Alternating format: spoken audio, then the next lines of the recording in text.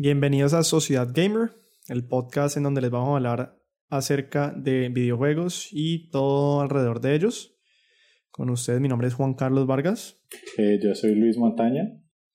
Y bueno, contame pues de qué es que me querés hablar hoy. ¿De qué te quiero hablar hoy? Porque bueno, pues ya que estamos en eso de todo lo relacionado a juegos, pero no necesariamente juegos. Uh-huh. ¿Qué te pareció el nuevo juego de Binding of Isaac? ¿El nuevo juego de cartas? Ajá. Se ve interesante. Pues es que me tocaría verlo como ya jugándolo, ¿no? Como la jugabilidad del juego como tal, porque no entendí muy bien cómo funciona. Uh-huh. Pero por lo menos en la parte artística y en la parte de construcción y de calidad del producto sí se ve muy bueno. Ya. Yo sé que vos sos súper fan de Binding of Isaac, ¿no? Sí, me encanta. Le he metido más horas de las que debería admitir. Pues porque es uno de estos juegos roguelikes y básicamente tiene, pues no digamos jugabilidad infinita, pero extremadamente extendida. Y me gusta mucho pues como sus inspiraciones en la Biblia y todo eso. Uh-huh. Pero no entiendo qué tiene que ver el Binding of Isaac con haber hecho un juego de cartas. Es lo que no veo la conexión como tal. Ya, pues me imagino que el man siempre estuvo interesado como en hacer algo diferente de un juego. O sea, tengo entendido, pues no sé porque realmente no trabajo todavía en la industria, aunque espero algún día, que muchos diseñadores de juegos les gusta, pues primero, o sea, es como una práctica muy común diseñar en papel.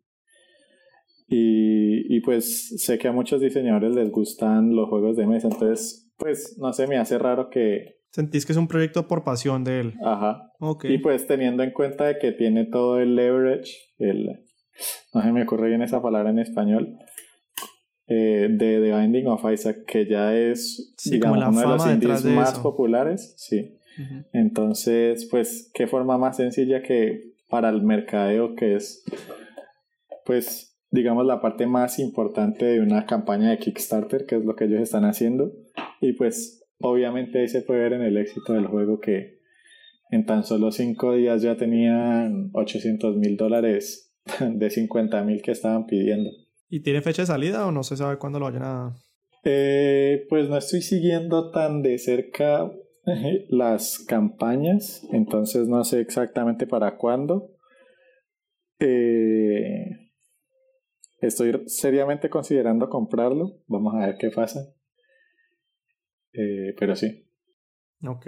Y bueno, otro tema entonces, si es que no vamos a seguir hablando de Binding of Isaac, es que yo ya te lo había dicho. Bueno, primero que todo, nuestro último podcast fue hace bastante, el episodio, entonces no hablamos nada del E3. Pues hablamos de la previa, pero no del E3 como tal. Sí, no hablamos después del E3. Habían varios juegos que, pues por lo menos ya después de que se calmó, digamos, las ansias del E3, ¿qué juegos se te quedaron en la cabeza como que todavía te emocionan? Yo sé que el primero que vas a mencionar va a ser el remake de Resident Evil 7. Sí, de Resident Evil 2. Eso, Resident Evil 2. Sí, pues sin lugar a dudas, de hecho, estaba pensándolo mientras lo estabas discutiendo. Resident Evil 2 es uno de mis juegos favoritos de todos los tiempos por varias razones. Principalmente cuando era un niño me aterrorizaba jugar este juego. Iba a la casa de mi mejor amigo aquí pues donde yo vivo, y el hermano mayor básicamente nos obligaba a verlo jugar Resident Evil y digamos que fue un trauma y eventualmente pues superarlo. Es un juego muy muy bueno. Es complicado y pues espero que lo hagan bien. Por lo que he leído, la cosa pinta bastante bien, entonces estoy bastante emocionado con eso. ¿Crees que la pueden embarrar haciendo un remake? Porque digamos que uno tiene la memoria de la nostalgia del Resident Evil 2 y el remake significa que son nuevas gráficas, como que cambia entre comillas como el espíritu del juego como tal. Sí, puede ser. Lo que pasa es que, a ver, los Resident viejos tienen unas características muy específicas. eh, y digamos, la cantidad limitada de mecánicas y gráficas, de cierta manera era lo que te daba miedo.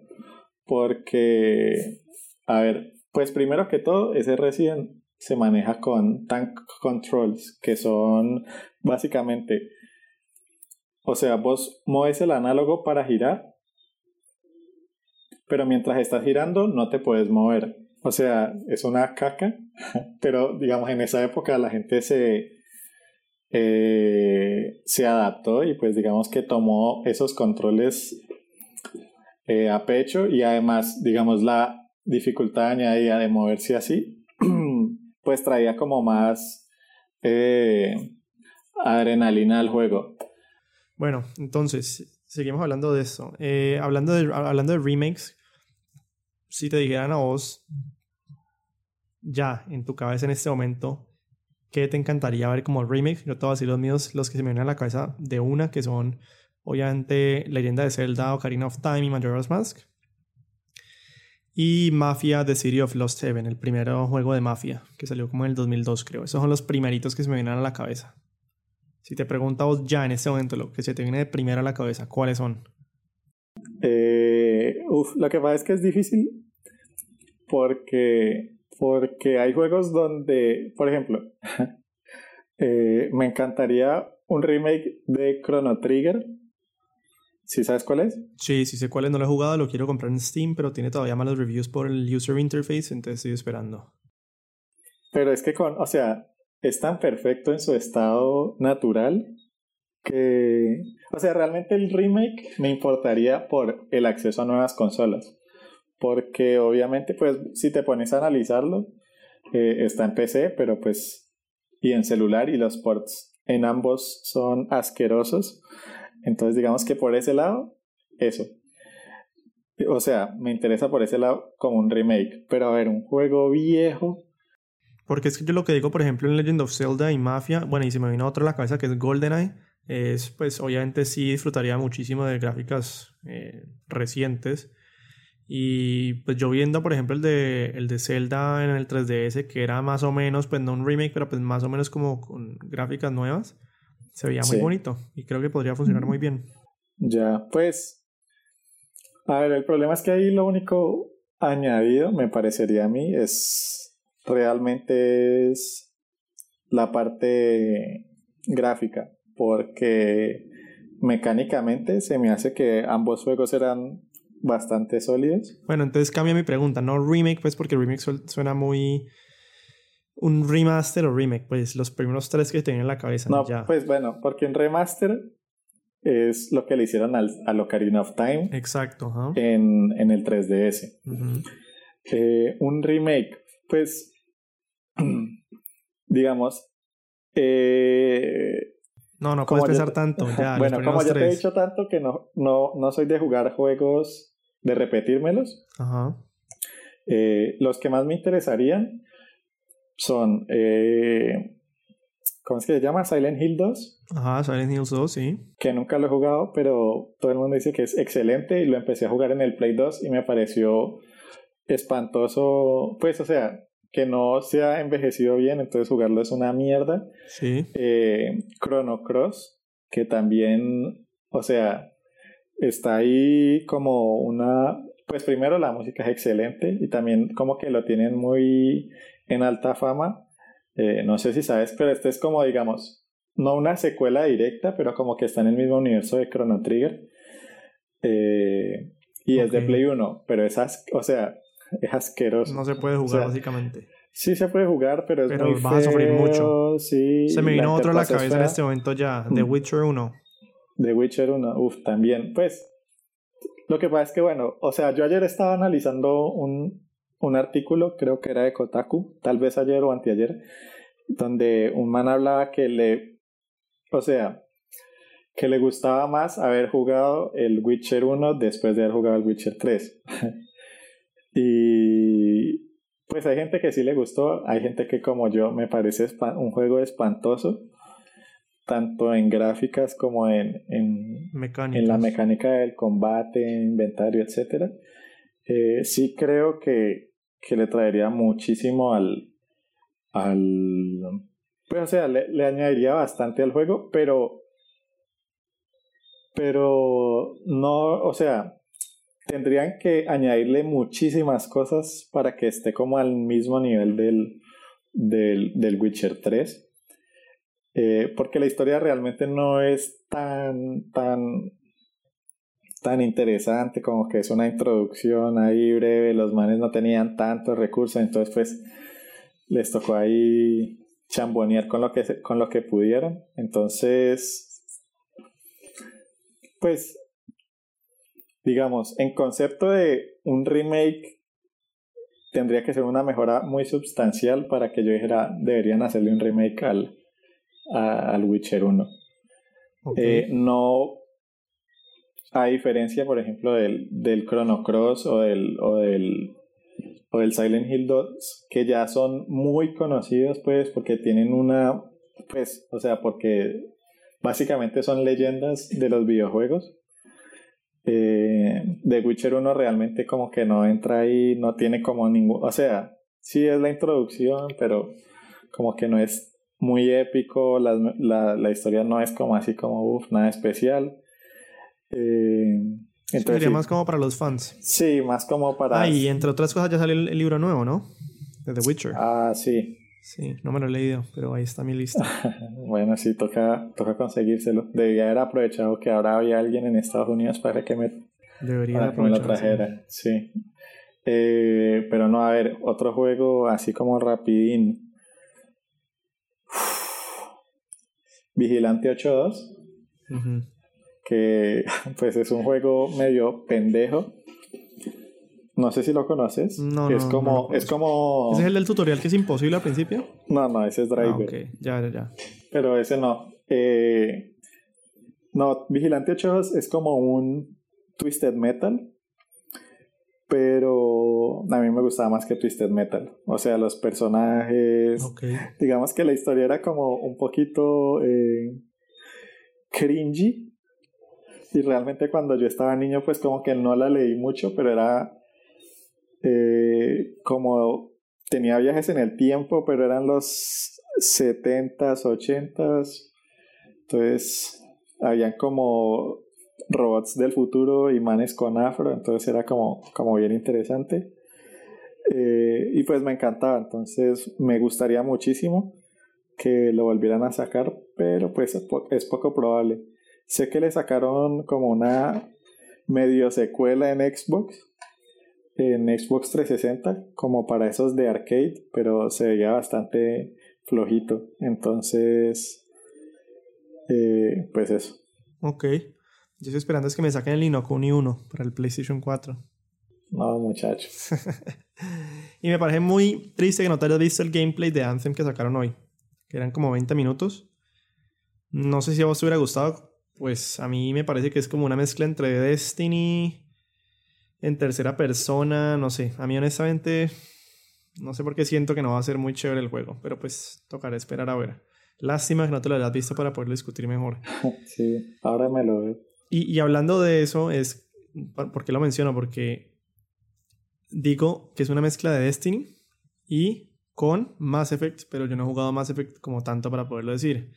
Pero jugué y estoy terminando Star Wars Knights of the Old Republic. Me ha parecido excelente. Y me ha parecido un juego como una introducción a ese género, pues que yo, digamos, no la había tenido antes. Muy, muy, muy buena. Se lo recomiendo. Inclusive en el 2018 es un juego muy bueno. Y también me da lástima que no lo hayas jugado. El KOTOR. Sí, pues en esa época, cuando era famoso, no tenía tantos amigos que fueran como heavy gamers, entonces pues nadie me lo recomendó. Y a estas alturas el juego se ve como bastante, o sea, bastante viejo, como que no sé. Chévere. Pues yo también pensé lo mismo, pero me terminó capturando. Por la historia y por el mundo me terminó capturando. Como que dije, ya me lo tengo que terminar. Y digamos que el sistema de combate no pues se ve muy flojito. Pues, pero bueno, vamos a ver. De pronto. Y entonces en la otra instancia es que también te puse a comprar Rage, ¿no? Para que estés preparado para el 2 que viene el próximo año. Vas a jugar el Sí. 1. Ajá. Ese lo tenemos que discutir más adelante porque a mí sí me gustó mucho, pero tiene pésimas críticas. Un juego que vos digas que tiene pésimas críticas, pero que vos te encantó. Un juego que tenga pésimas críticas que a mí me encantó. Uf, lo que pasa es que existe un problema y es que puede que muchos juegos que yo haya jugado cuando era niño tengan pésimas críticas, pero yo nunca lo haya visto. Ok, factor nostalgia. Entonces, no, o sea, no lo haya visto de que desconozca su puntaje Ok, ya. en cuanto a reviews. Digamos que en cuestiones recientes no se me ocurre ningún juego que yo haya comprado y tenga malas críticas. Y que te haya gustado, ¿no? Sí, no, realmente no. Porque el mío es Rage. Yo me acuerdo que tenía muy malas críticas. Igual lo jugué porque me parecía como interesante el setting del juego. Y me pareció muy entretenido. Lo único que te digo es entrar sin esperar nada. O sea, entrar con las críticas diciendo que el juego es pésimo. A ver qué te parece. Me Sí, pareció toca muy verlo. chévere. El mundo me pareció muy chévere. Me tocaría como sentarme a ver entre mi backlog, bueno, no mi backlog, pero mi lista de juegos de Xbox. Que en el Xbox sí jugué muchísimas cosas. Posiblemente muchísimas cosas que no son tan buenas. Pero sí, no. O sea, realmente los juegos que las críticas dicen que son buenos, pues generalmente me parecen que son buenos. Normalmente mi problema con las críticas es que a veces se sobrepasan diciendo que un juego es muy excelente o dicen que un juego es muy malo cuando un juego es como, pues está bien. Pues, por ejemplo, Grand Theft Auto 4.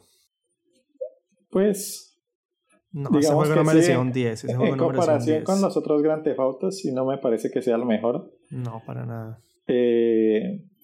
Por ejemplo, The Last of Us para mí no es, o sea, sí es excelente, pero no me pareció, El mejor de todos los tiempos. sí, no, como lo pintan pues en muchas cosas. De hecho, pues mucha gente dice que es el mejor juego para Play 3, pero a mí me parece, o sea, obviamente es una cosa personal, pero a mí me parece que el mejor juego de Play 3 es Metal Gear Solid 4. Ok. Entonces, pues sí, eso es como una cuestión de gustos personales, porque digamos que hacer una crítica es muy difícil hacerlo objetivamente por diversos factores, obviamente. Entonces sí. Bueno, eso es todo por hoy. Espero que les haya gustado nuestro último episodio de Sociedad Gamer. Yo me despido. Mi nombre es Juan Carlos Vargas. Y yo soy Luis Montaña. Y esperen un próximo episodio que vamos a tener acerca de juegos de Tactics, como el último que salió de Into the Breach, que es de los... ¿Quiénes? ¿Los desarrolladores de qué? Into the Breach es de los creadores de Faster Than Light. Que es un juego que yo no he jugado, pero FTL. es muy famoso. FTL, sí. Entre los indies. Yo sí lo jugué, no me mató, pero bueno, eso lo dejaremos para el próximo episodio. Muchísimas gracias a todos por escucharnos.